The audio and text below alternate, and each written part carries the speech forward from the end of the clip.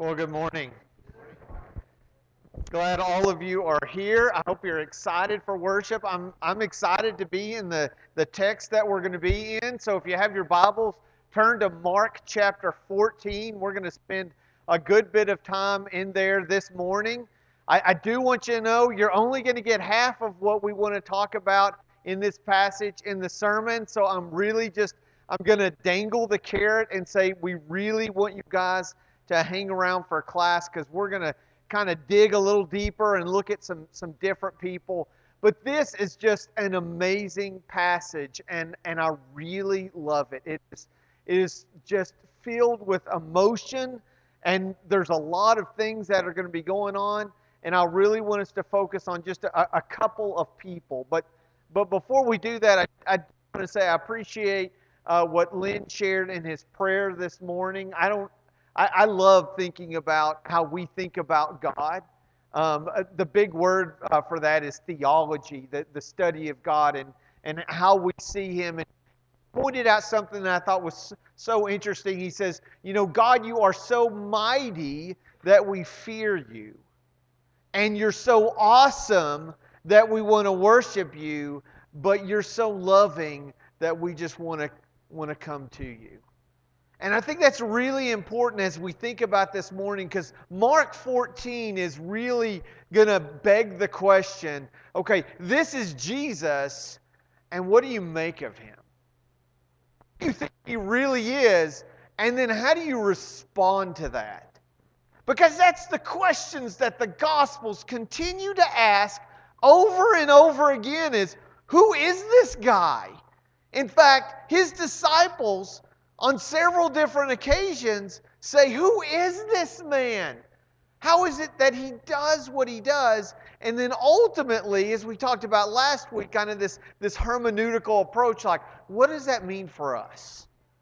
And so what I want to do this morning is I just want to spend a few minutes looking at this beautiful passage about honor and about love and about adoration from one individual. Remember, we're going to talk about two people today, but there's this one individual I really want to spotlight, and that is contrasted, it's juxtaposed with all these other people around Jesus. The Pharisees and the religious leaders, and quite frankly, even some of the apostles. And the way they handle the situation, the way they view this particular individual, and how they're going to respond. And it's really kind of disheartening. Because other than this one person, that remember we're going to be talking about two, but this one person, beside what this person does, we have these people who should have acted differently, but didn't. Instead, they're arrogant. Some of them are apathetic. Quite a few of them are indignant. And some of them are even quite condemning, not only of this one person, but also of Jesus. But so much is going on. I don't want to focus on anybody else than the two that we're going to talk about this morning. This one individual, we're going to read about it in just a second. And then there's one more. Because I don't want to get lost. I want us to be very careful to focus in on what's going on. Because if we try to get too much going on, we're going to do what the Pharisees and the religious leaders and the apostles did. What they really just did is they just lost focus. They missed what was really going on. And so I don't want that to happen. And so you're getting part A of this. Just know ahead of time. Part B, as Paul Harvey would say, the rest of the story is going to come in class. And I really want you to be here for that because we have a discussion. There's some crazy things that we need to talk about, but that's in class. You're going to have to show up for that one. By the way, I do want you to know, Mark 14, this is found in all four Gospels, and there's a little asterisk. There's a little caveat. And again, we're going to take a deep dive in class about this. But there's some weird things going on with the different accounts of what's about to take place. I'll go ahead and tell you, Jesus is going to be anointed. and Matthew and Mark and Luke and John, they all share a story of an anointing of Jesus. But there are some differences, just enough differences, that some Bible scholars, some really smart people say there's not really just one different anointing. There's several different ones. Now, I'm not that smart, so I disagree with them. But you can disagree with me too. And again, we're going to talk about that in class. But just know, even though we're going to be in Mark 14, I'm going to jump around just a little bit because I want to grab little bits about this one of two different people that we are going to talk about this morning. So, enough about that. Let's dive into the text. Okay, there's a lot going on. Not just within this text, but within this room, and within your minds, and within your lives. And just like the Pharisees and the apostles and the religious leaders, it's easy for you to lose focus. And quite frankly, that's what Satan is planning to do right now. So my prayer for you is that you just allow the Holy Spirit to just work in and through this text so that we all can grow and learn and love God more through this. And so I'm just going to ask for just a moment of you just to clear your mind, and then we're going to enter into this passage of Mark 14, and we'll start in verse 1. But just for a moment, let's prepare our hearts and our minds for this passage.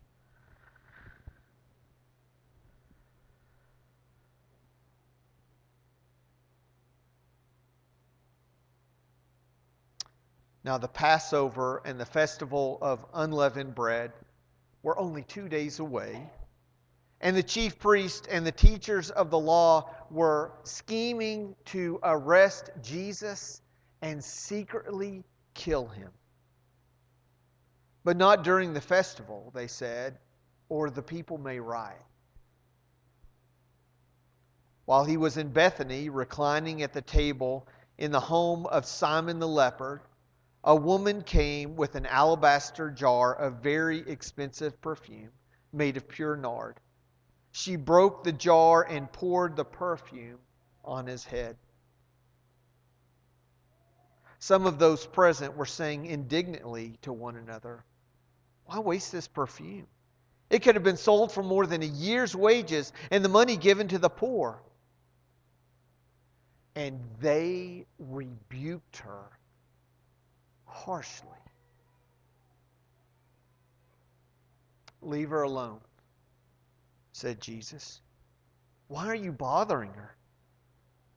She's done a beautiful thing to me. The poor you will always have with you, and you can help them anytime you want, but you will not always have me." She did what she could. She poured perfume on my body beforehand to prepare it for my burial. Truly, I tell you, wherever the gospel is preached throughout the world, what she has done will also be told in memory of her. What a powerful passage. And we're going to borrow some different phrases from some of the other Gospels. But basically what we have here is now Jesus has come into Bethany. Okay. Does anybody know who also lives in Bethany? Okay. A guy named Lazarus. You remember him? In fact, John 11 is going to talk about him dying, and he's going to have a couple of sisters. Do we remember their names? Mary and Martha. What else do we know about Mary and Martha? There's another story about them. Do you remember? What was that story about? Somebody help me out. Refresh my memory. Jesus was at their house. Mary was the slacker. Do you remember that story? Jesus was there. He's at the home of Mary and Martha. Martha's doing all the work. Mary's sitting around. Martha gets fed up. She goes to Jesus and says, "Hey, tell my sister to get up and start working. Like, you can't do this." And Jesus is going to kind of lovingly say, "Hey, you know what? She's chosen what's best." and that will not be taken from her. We don't have enough time, but sometime I'd love for you to go back on your own and look at John 11. Just a fantastic story. We get to, Jesus wept, John 11:35. In case you've forgotten that, that's the one verse that everybody in here in this room has memorized. John 11:35. Jesus wept. You've got it. Okay, you can check that off your list of things to do this morning. You've memorized a verse. But before that happens, before Jesus cries, remember, we're going to have, at the very beginning, Jesus shows up, and Martha's going to go out, right? But Mary's going to hang back. She's not really sure. She's really upset, and both of them are going to say, you know what, Jesus, if you had been here, this wouldn't have happened. And there's a lot of confusion, especially for the sisters, because they don't fully get what the resurrection really means. And they kind of believe, and they're not sure they believe, they want to believe. And then Jesus is going to have that very famous saying, Lazarus, come out. And all of a sudden, resurrection is going to have a brand new meaning. Now here's where it gets a little confusing. John, without a doubt, says the woman there that's being anointed by Jesus, that is anointing Jesus in his gospel, is Mary, and goes so far to say this is the Mary whom was Jesus raised her brother from the dead. That you go back and look in John chapter 11, it says that. Again, Mary's name is going to be used in John's Gospel, chapter 12, when he talks about what Mary is going to do. So, just for the sake of argument, and we will argue this, we'll discuss this, okay, in class. I want you to have an opportunity to share. But for now, I just want us to assume that this Mary, John, is the same one in Mark, and it's just one person. Okay? And so I want to share a few more tidbits, because remember, there's only two people I really want us to focus in on this morning. And this first one is the one we're going to call Mary. Mary of Bethany. Mary, the sister of Lazarus. Now, there's some other things that we can glean from this passage if you look throughout. We see in Luke chapter 7, it doesn't say that it's Mary, but it does say it's a woman in the town who lived a sinful life. Now, how does Luke know this?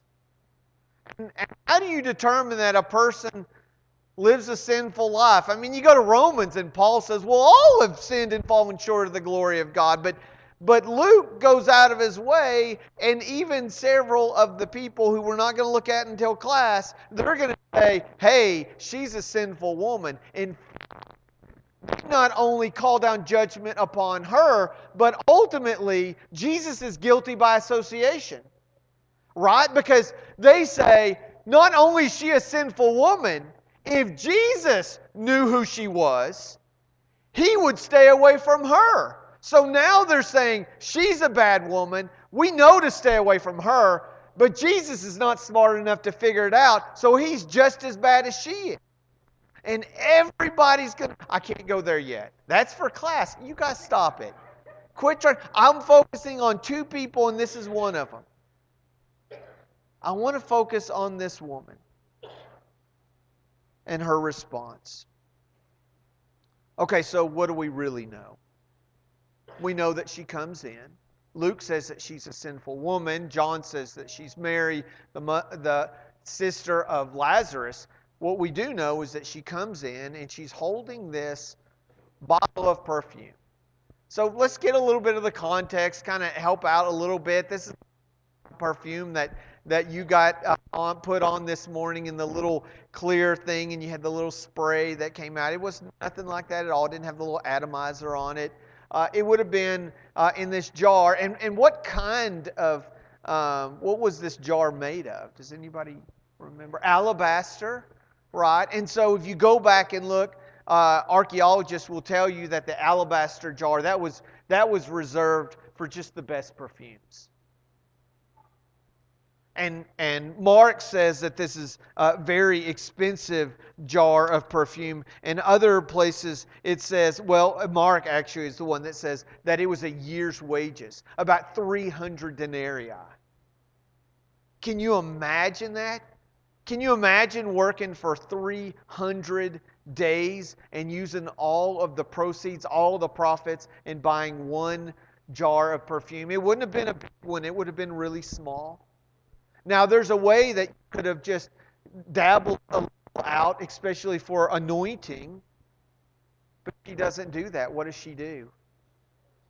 She breaks it off. It would have had this real thin neck, and snapping it off would have meant that one, it would have allowed you to pour it out, but two, it would have rendered it useless then. It would have gone bad after that. And so she wasn't willing to give just a little bit. She wanted to give it all. Now again, Mark doesn't tell us the whole story, but according to Luke, if this is the same one, not only does she pour this perfume, but she lays at the feet of Jesus, and what does she do? With what? She weeps. She weeps at the feet of Jesus. She's one of two people that we're going to talk about today, but I want to ask you this. Have you ever had a time when you were so overcome with being near someone that you just sat next to them and wept? I think some of you parents can remember the moment when you held your children. Just brought on that flood of emotion, just weeping. Maybe for those of you who were in a time of war when you had a child or a spouse go off to war, and when they came back, you just wanted to sit there and just hold on and weep and never let go of them.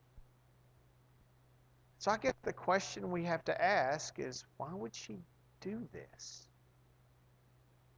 What would cause her to do this?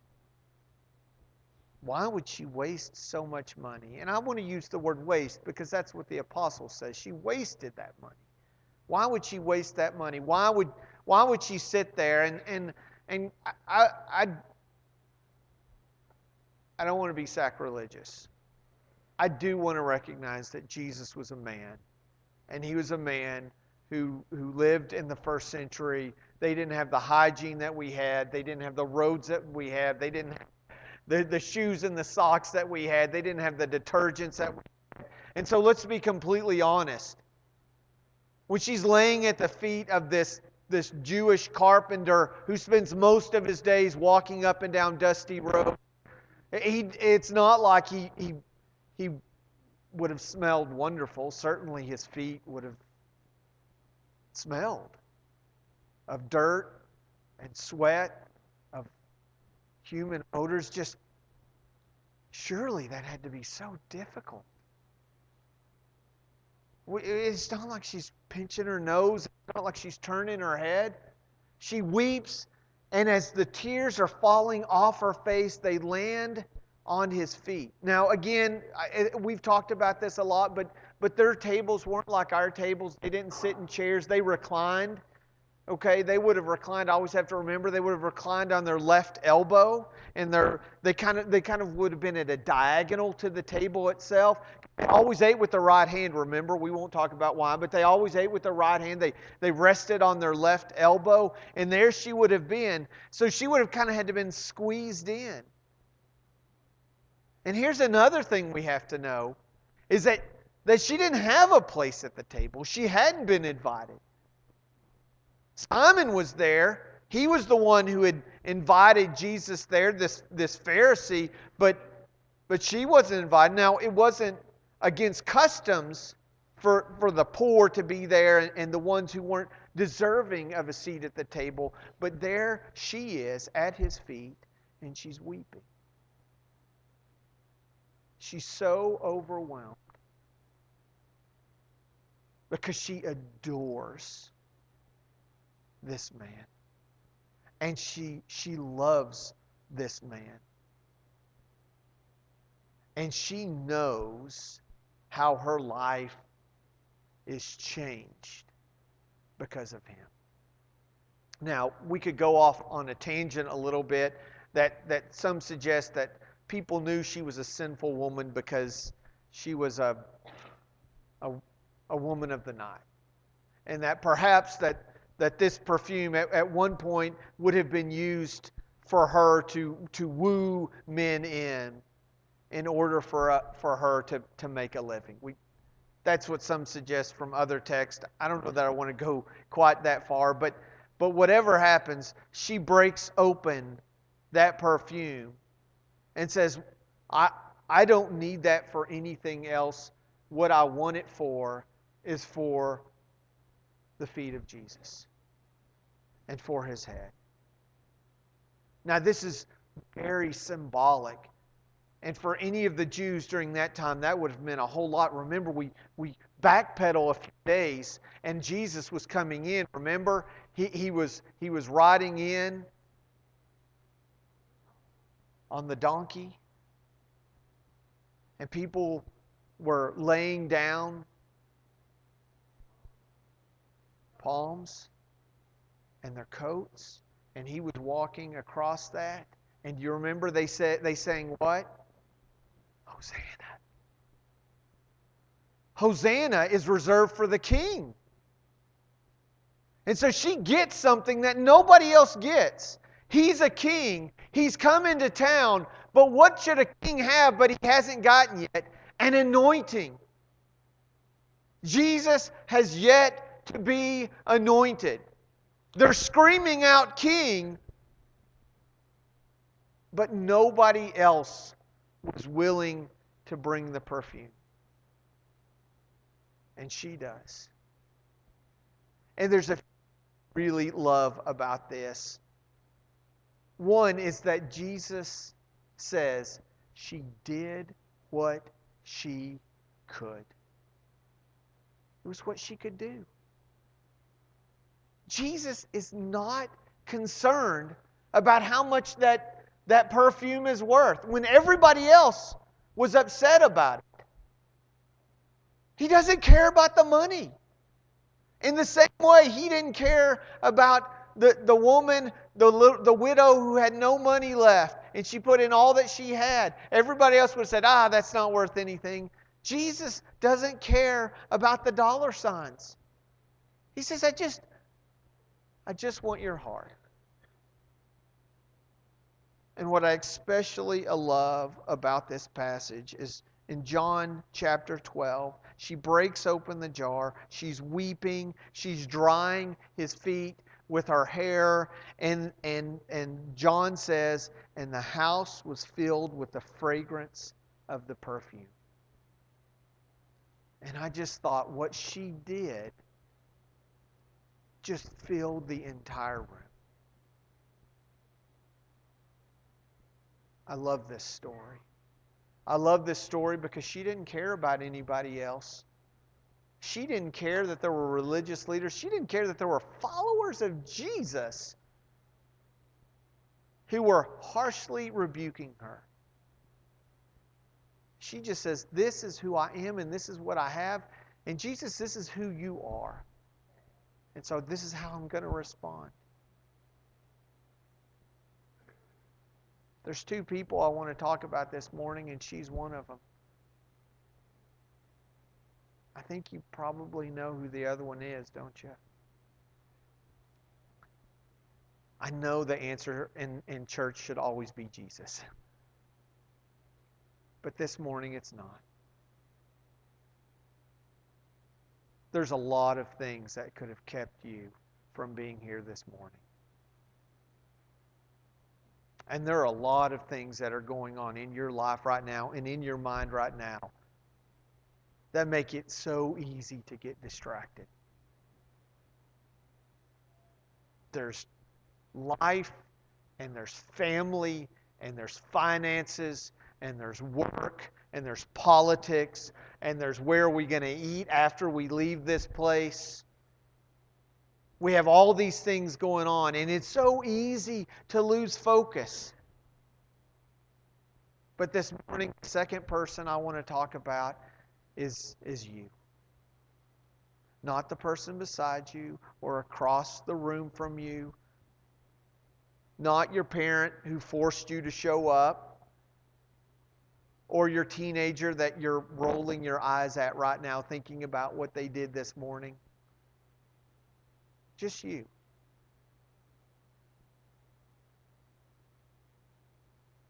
Jesus is here. He is reclined at the table. And He's just asking,